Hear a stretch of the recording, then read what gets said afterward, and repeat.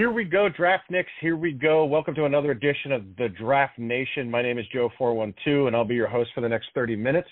Before we begin, we want to thank our sponsor, longtime sponsor, iHeartMedia, where you can find all your favorite music, radio, and podcasts all for free.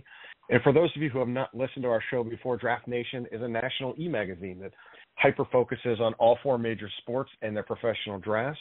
And we cover all aspects of that, which include things like player scouting, mock drafts, free agency, of course, everybody's favorite salary cap provisions, and the needs of your favorite teams. And before we drop the puck tonight, we're going to be talking a lot about hockey. We have a very special guest, Scott Burnside, and I know many of you will recognize that name. But Scott, welcome to Draft Nation, and are you ready to go on the clock? I'm pumped. I've been thinking about this all day. So, no, I'm ready to roll. I hope I'm up to the challenge, but thanks for having me aboard. It's my pleasure. Why don't you tell everybody a little bit about yourself? You've got a pretty extensive resume. We're really happy to have you on the show.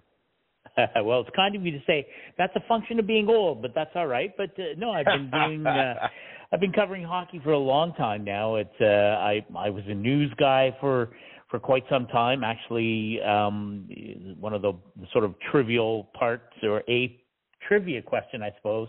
At one point, I helped co-author a true crime book when I was working at the Toronto Sun, and shortly after that, started in sports and have been covering mostly hockey since the late 1990s. My first NHL gig, I was the sports columnist in Windsor, Ontario, covered back-to-back Cup wins for the Red Wings in 97 and 98, and then moved on to mostly national stuff from that point on. And, I've knocked around a while. I've managed to make it to 3 Olympic Games, a couple of World Cup of hockey, lots and lots of drafts. So I'm happy to be here and pumped to talk a little hockey with you. Yeah, and last year's draft was in Nashville, and I didn't think it could get much better than that, but this year's in Vegas, so it's hard to complain, right? So, but let's talk NHL for a while here. I know we've got a lot of fans of the sport that listen, and, we're around the halfway mark of the season. Who has surprised you the most, and who has disappointed you the most? Yeah, it's such a great question. Now, I'll tell you, the NHL, it's so, to me, it's so different this year. And maybe we've been trending this way for 4 or 5 years, and we call it the mushy middle. But there are, I think, fewer elite teams. I'm using my air quotes here. Teams that you look at and you say, okay, that's a year ago Boston was on a record-setting pace, and of course it ended up with the most regular season points in NHL history, and of course.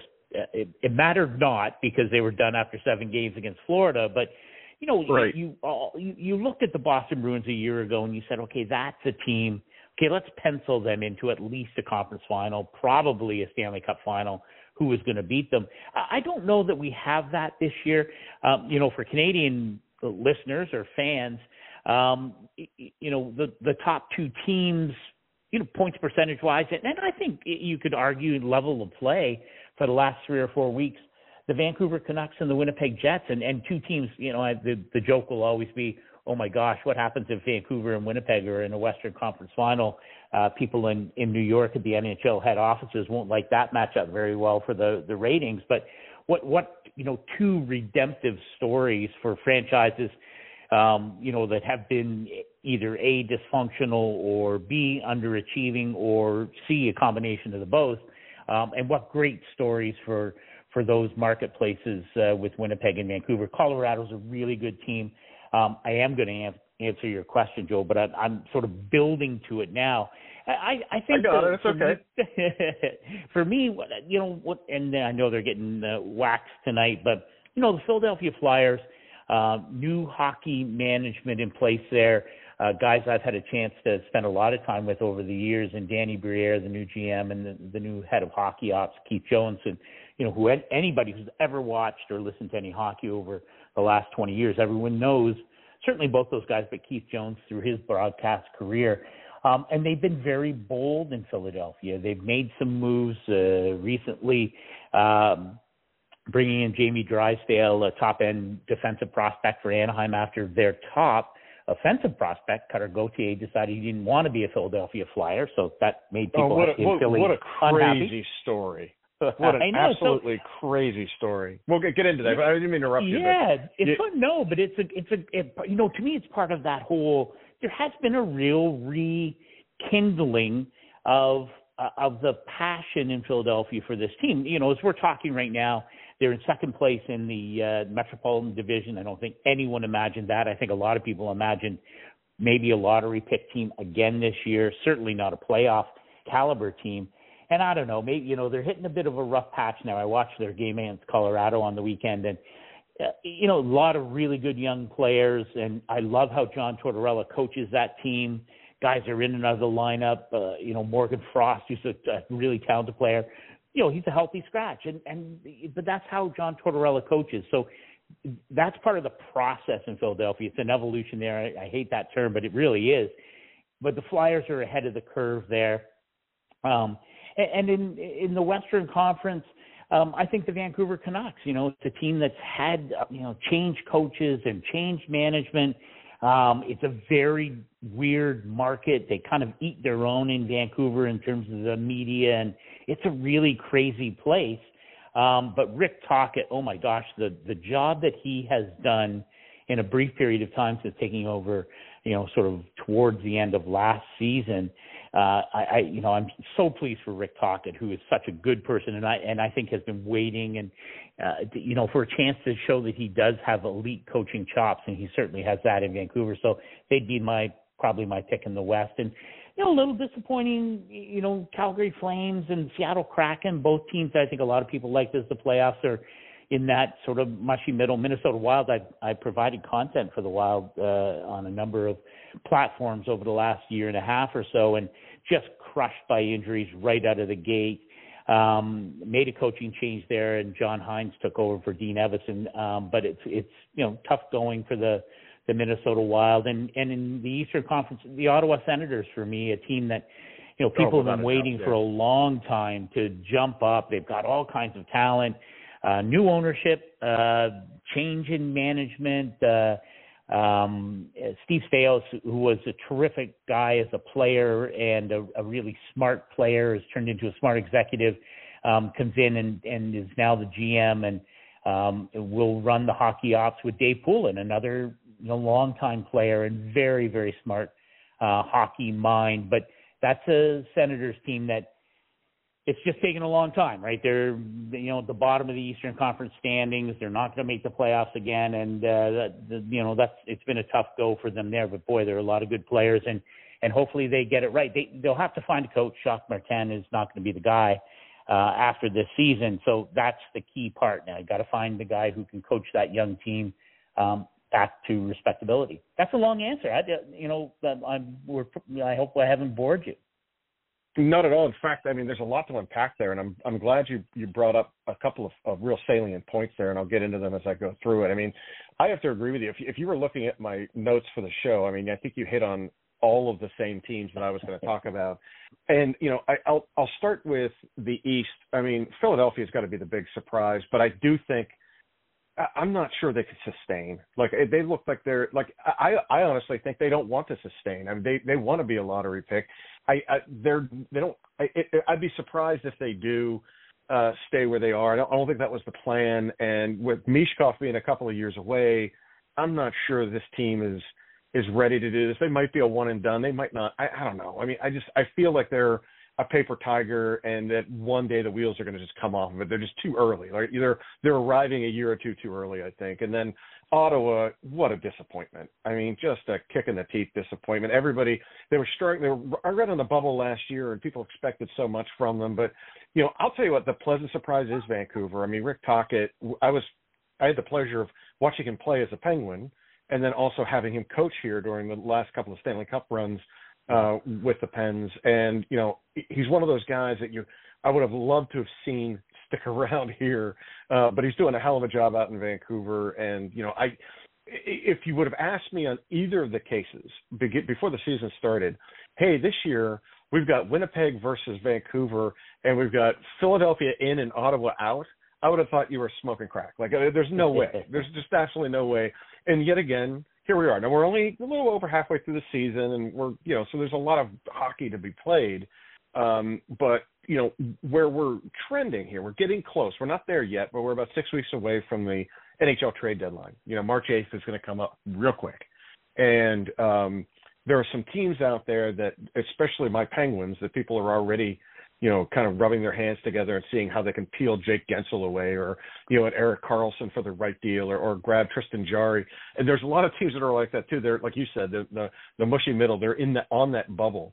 Do you expect a lot of trades this year? I know some years there's plenty, and other years it's like crickets. What do you expect to see as we get closer to the trade deadline? Who's definitely going to move, and where are they going to land?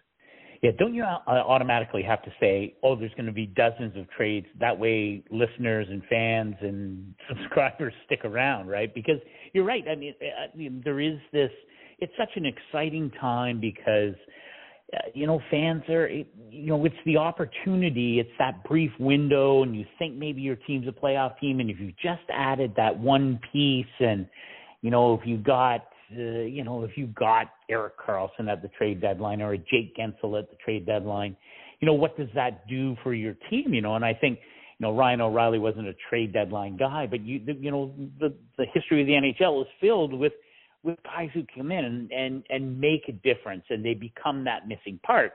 I will tell you, though, that probably when you get out the big NHL ledger book, there are far more disappointments or far more trade deadline moves that don't pan out. And that's, but there's a certain amount of expectation. And it's not just from the fans. I think it's from the dressing rooms, right? Like, so if you're the Boston Bruins and as we speak today, they're the top team in the NHL, I do think there's a certain amount of pressure on that organization, as much as their salary cap situation will allow, maybe to bring in some veteran depth down the middle, maybe add another defenseman. I think there is pressure every year on those elite teams. It's not just to make your own team better, which is, of course, is the ultimate goal, but it's also not to be lapped by your opponents. And I'll give you a great example. Carolina is another team I've done some content for over the last couple of years. And Don Waddell, the GM there, had all kinds of cap room last year. He brought in Shane Gospeher to bulk up the defense. Max Pacioretty, who had only played a handful of games and suffered a second Achilles injury, was hurt. And almost immediately after the trade deadline, Andrei Svechnikov went down with a knee injury and was lost for the rest of the season. Now, this is a Hurricanes team that went to an Eastern Conference final. To me, they remain one of the elite teams in the NHL. But at the end of the day, you're like, geez, if we had been able to, nab and whatever the name is, Vladimir Tarasenko, whatever the name is, even, maybe someone down the free agent or the rental roster, maybe it makes a difference in a very close series that the Canes needed a couple critical goals and ended up getting swept by upstart Florida in the Eastern Conference Final. So, there is a lot of pressure. And I do think there will be a fair amount of movement. The problem is, and I think this goes back to last year, when you look at a team like Florida, for Pittsburgh fans, I hate to bring this up, right? Pittsburgh wins a game against Chicago in Game 81. Chicago's a bad team. You win that game, we aren't even having a conversation about Matthew Tkachuk and the Florida Panthers. It doesn't happen that way. Panthers get in, stun the Bruins, beat the Leafs, beat the Canes, run out of gas in the final against Vegas. But I think that's the danger then for a team, and especially a team like Pittsburgh that is so veteran laden. You've got a lot of, you've got a lot of history to deal with. You don't have a lot coming through the pipeline. You're in a bit of a hard spot.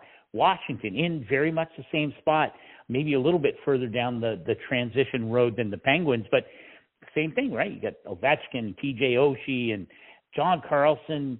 Do you give them, what do you do to try and give them another shot? Of course, both those teams missed the playoffs last year. Both those teams, as we speak today, out of the playoff picture. But it does put pressure on management to say, well, okay, can we afford Jake Gensel? He's at $6 million now, come to the end of his current deal. What's this team look like if we miss the playoffs for the second year in a row? And how do you how do you start the process of trying to bring in good young players who will evolve into the next generation, right? And Jake Gensel's not that guy. He's 29. So, if you think you win a cup, you don't even think about it and you just keep going. He does have a 12-team no-trade list according to Cap Friendly. So he does control some of his own destiny. But Gensel's a great example of this. What do you do with, Erik Karlsson? He's just been there for a month, it feels like. Do you approach him? Does he want to go somewhere else? I think of a guy like Patrick Kane, who's, who has been, he's not playing right now. He's hurt. He's been pretty good, though, coming off hip surgery for the Detroit Red Wings, but he's also on an expiring contract. If the Red Wings fall out of it, as we're speaking tonight, they're getting crushed by Dallas. I don't think they're ready to be in the playoffs, but who knows? Does Patrick Kane find himself on the move again? So, I think it will remain very much a moving target until March 8th. There will be teams who won't make a decision until maybe 2:00 on March 8th, Eastern time. But you will see some movement. Anaheim, teams are scouting Anaheim like crazy right now. You do know that there are some players, what's Ottawa going to do with Vladimir Tarasenko? There are some players who look like they should definitely be on the move. I do think, though, it's so fluid right now that we're not really going to have a sense of it, probably for 3 or 4 more weeks. Although I will say, as I finally get to the end of this answer, that to me, the GMs who can make a move earlier than later, and like the Jamie Drysdale move. Now that's a real hockey trade, right? Of 2 high-end prospects, but Jamie Drysdale has stepped right in and made an immediate impact for the Philadelphia Flyers. He's going to help them stay in that playoff hunt. If you can make a move as a GM that allows a player to come in and get, acclimatized and settled into a new system, you are so much further ahead than if you're making a move on March 8th. And really what you're talking about is 5 or 6 weeks to get a guy into a groove. And sometimes it doesn't happen. And we haven't even talked anything about goaltending, which is a whole other issue, because it's so much more difficult in my mind to bring in a goaltender midstream if you are expecting a goaltender to play meaningful minutes and maybe be your starter down the stretch. That's even harder. The odds are even higher against you, I think. Yeah, and I'm not sure I can recall the last time a major goaltender was traded at the trading deadline. I mean, they seem to me like they're moves that are made in the off season, whether by trade or free agency. It's all like I can't, and maybe you can help me with that. I can't think of one that was like, and maybe, and I hate to say it, it goes back to like Barrasso, in the Doug Bodger trade, in the 80s, because I'm trying to think, like, because there's a lot of talk about Jari, there's a lot of talk, about, even in the off season, we heard Johnny Gibson's name thrown around, Connor Hellebuck's name thrown around there. Now, who knows what's going on there? And there are some teams that I think, like you mentioned, in that mushy middle that could cut both ways. And here, Kyle Dubas is in a real awkward situation. He's got a fan base that wants to keep the team together, but he's got an expiring contract with a free agent that he might not be able to pay, even with the bump in the salary cap in the offseason of Jake Gensel. And with the right team and the right deal, he can get a player and a prospect and a draft pick or whatever he wants to do there. And he's got a couple of those. It was like the Erik Karlsson stuff we mentioned a few minutes ago. Karlsson came here to have a shot at a cup and to get off of San Jose's roster, and they're not sure they're making it in. And I know there's a lot of teams like that too, which is really interesting. But I don't want to digress too far down this rabbit hole, but you mentioned Drysdale a couple of times, so I have to talk about it. I mean, what a crazy, nutty – like, to this day, I'm not sure really what happened, with Cutter Gauthier and the Flyers. Now, as a Penguin fan myself, I really don't care. But whatever happened there was just so awkward. It just sounded like that was doomed from the start. And I think the Flyers did everything they could to professionally handle it the right way. And the way they answered the questions, they were honest, they were open, which you don't often get. I think I've been spoiled here in the city over the last few years with Jim Rutherford, who would just say anything at any time, anywhere. He was as open as any kind of book. Not everybody plays their hand that way, but listening to Flyer leadership from the tippy top on down, whether it was Jones or Torts or whomever, they were pretty open about it. It's like, hey, the guy didn't want to be here. We moved him. We got what we got for him. And then the other teams around the league seem to be giving them some latitude with it. They're almost like, all right, we get it. We all might be in this situation one way. We're going to keep it silent. And they did it. And I don't know if that would happen in any other sport like that. Like, I can't see that. Like, it's just such a strange culture, but it was good. What's your read on the whole thing? Well, I think there are a couple things about it, and actually, you twigged it to me when you talk about what does the Pittsburgh fan base want, and that's a whole other show. I think what do people in Pittsburgh really want as the light starts to go out on this, and I'll use again my air quote, the dynastic Penguins. What does the fan base really want, and how closely, or should ownership and management, do they care? Should they listen? But I think the Flyers are a great example of why it's important to be in tune with the people who ultimately pay the freight, right? I mean, people stopped coming to Flyers games a few years ago, right? I mean, this is one of the greatest hockey markets anywhere in the world. I don't care. Canada, U.S., it's a great hockey town. It has been that way for decades. But people stopped coming. And they stopped coming in large part because I think the organization lost its way. They were without direction. And I'm not talking about not winning the Stanley Cup since the mid-'70s, which is the reality, but it's, well, what does it mean to be a Flyer? What do we stand for? What's our identity? I mean, it's all cliche stuff, but it's all real stuff. And I really do think that Danny Briere and Keith Jones and, one of my favorite guys in hockey, Alan McCauley's now in the executive, in that upper management circle, really smart hockey people. And I think, why not tell people what you're doing? Like, I think you owe it to your fan base to keep them engaged when all of a sudden a guy who just was the top four at the World Junior Championships gets dealt to the Anaheim Ducks. Now, Jamie Drysdale's been he made an immediate impact. He's going to be fine.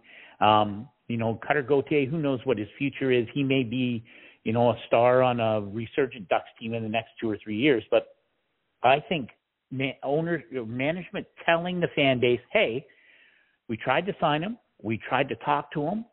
He decided he didn't want to.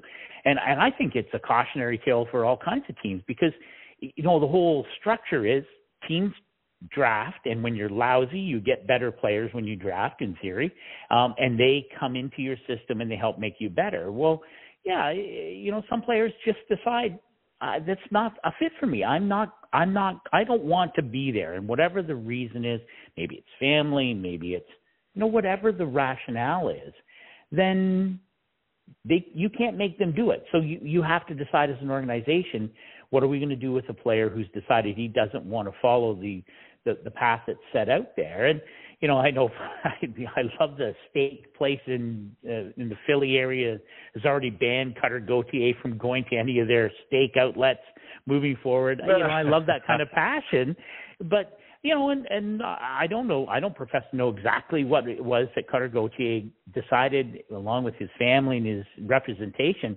Hey, this is not going to be a fit for us. We're, this is just how it's going to work. So figure it out. And they did figure it out. And it does, I can see where teams would be like, geez, I hope that doesn't happen to us. But I think the Flyers did a nice job of it. Anaheim obviously gets a very high-end offensive talent. We'll see what happens with Cutter Gauthier there. But, and I do like the transparency with the fan base because I think at some point, sometimes teams and sometimes executives lose sight of the fact that,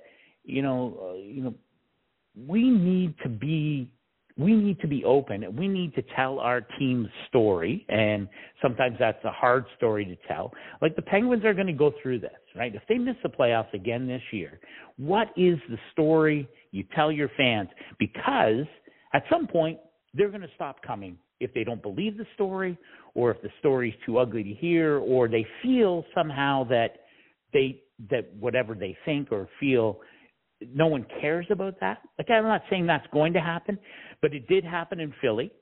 And I really think that it's important to be able to repair that, and by saying, hey, you pay our freight. So we're going to try and tell you as much as we can about what we're doing moving forward. And to me, I am so fascinated. I covered Sidney Crosby's first game. I spent a lot of time around Sidney Crosby over the years. I was fortunate, was at his home when they won the Cup in 2009. And, he's at the end of the 24-25 season, he's going to be a UFA.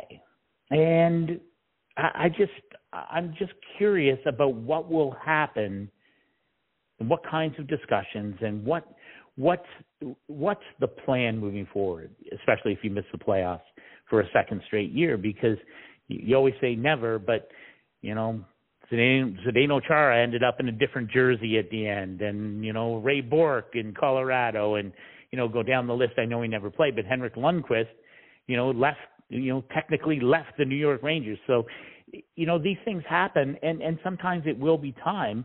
And I'm just curious to see how this plays out, because it's hard to imagine Sidney Crosby in anything but Pittsburgh colors wearing 87. But there may be a time that comes where that story has to be rewritten, or that the final chapter is going to be different than people would want it to be. Yeah, I hope they handle it the way that the Rangers did with their fans a few years back, where they put an open letter in the paper. Yeah. And we're like, hey, you know what? We're going to deconstruct and we're going to rebuild, and this is going to be painful, but we're doing it for the betterment of the team. And, look, the Rangers, they're not back, right? Let's be honest. I mean, the rebuild hasn't gone as smooth. They had a good season last year, but just didn't get to where they needed to be just yet. But they were honest with their fans, and they didn't lose their way, as you kind of described with Philly. And that's the worst thing you can have. And there's a sophisticated fan base in Pittsburgh that understands that, and they've seen other dynastic runs come to end here with the Lemieux faction, or if you migrate into other sports, you had the Steelers multiple times doing that. But I think that as long as they're honest with the fan base, and it's a new ownership group. They don't have the friendlies of the Mario Lemieux and the goodwill that's in the community. The Fenway group has really has to take a real hometown look, because that's what this market is going to bear in Pittsburgh. So we'll see. But Scott, we're coming to the end of the show here. We only got a couple minutes left. I'm going to squeeze in one last question before I tell everybody where they can find you. I love to hate this last move, but this week we got some big news in the coaching carousel with Patrick Waugh going to the Islanders. Again, a Metro division foe of my beloved Pittsburgh Penguins. What's your take on that in 30 seconds or less? And, good move, bad move, indifferent to it? What are your thoughts on Waugh going to the Islanders? Yeah, no, I think it's good for the game. I like the idea that he's back there, just given how fiery he is. I covered him when he came to Colorado the first time as a head coach. He won Jack Adams in the first year, nearly beat up Bruce Boudreau after his first game. I mean, it's all, there's lots of drama, and he's one of the greatest players of all time. So I totally understand it. I'm not a huge fan of how that Islander team is built. And I wrote about this the other day, and, with all due respect to Lou Lamoriello, there's sort of a mythology that's been built up about the New York Islanders GM, and I'm not sure it's borne out, when you look at his track record in New Jersey after the 04-05 lockout, you look at his work in Toronto, you look at his work with the Islanders, 2 trips to the Eastern Conference Final, but I give Barry Trotz all kinds of credit as the coach there. Then he fired Barry Trotz. To me, they're a bubble team. Maybe they make the playoffs with Patrick Roy, but they're not a team that's built for sustainable success, I don't think, and that's not just this year. They were the same the last 2 years. They'll be the same moving forward. So I just don't know. I don't know how Patrick Roy solves all that. But maybe we'll have this conversation in mid-May, and the Islanders are charging through the Eastern Conference, and I'll eat some crow on it. But I think it's good to have Patrick Roy in the game. I just don't see that he can fix what actually ails the Islanders, and that's how that roster is constructed. Mm. Well, Scott, thank you very much for being on Draft Nation tonight. Appreciate that. I'd love to have you back as we get closer to the trade deadline. And tell everybody real quick where they can find you. Sure. I'm on Twitter, Overtime Scott B, and so you can hang around there. And I have a newsletter, Burnside on Hockey. So, check that out if you have a mind. And so that's where you can catch me. And I've had a ton of fun. So thanks for having me aboard. Well, it's been my pleasure. And again, thanks to our sponsor, iHeartMedia, where you can find all your favorite music, radio, and podcasts, all for free. And remember, while Draft Nation may be off the air, we are always on the clock for you. Thanks again, Scott. We'll have you back soon.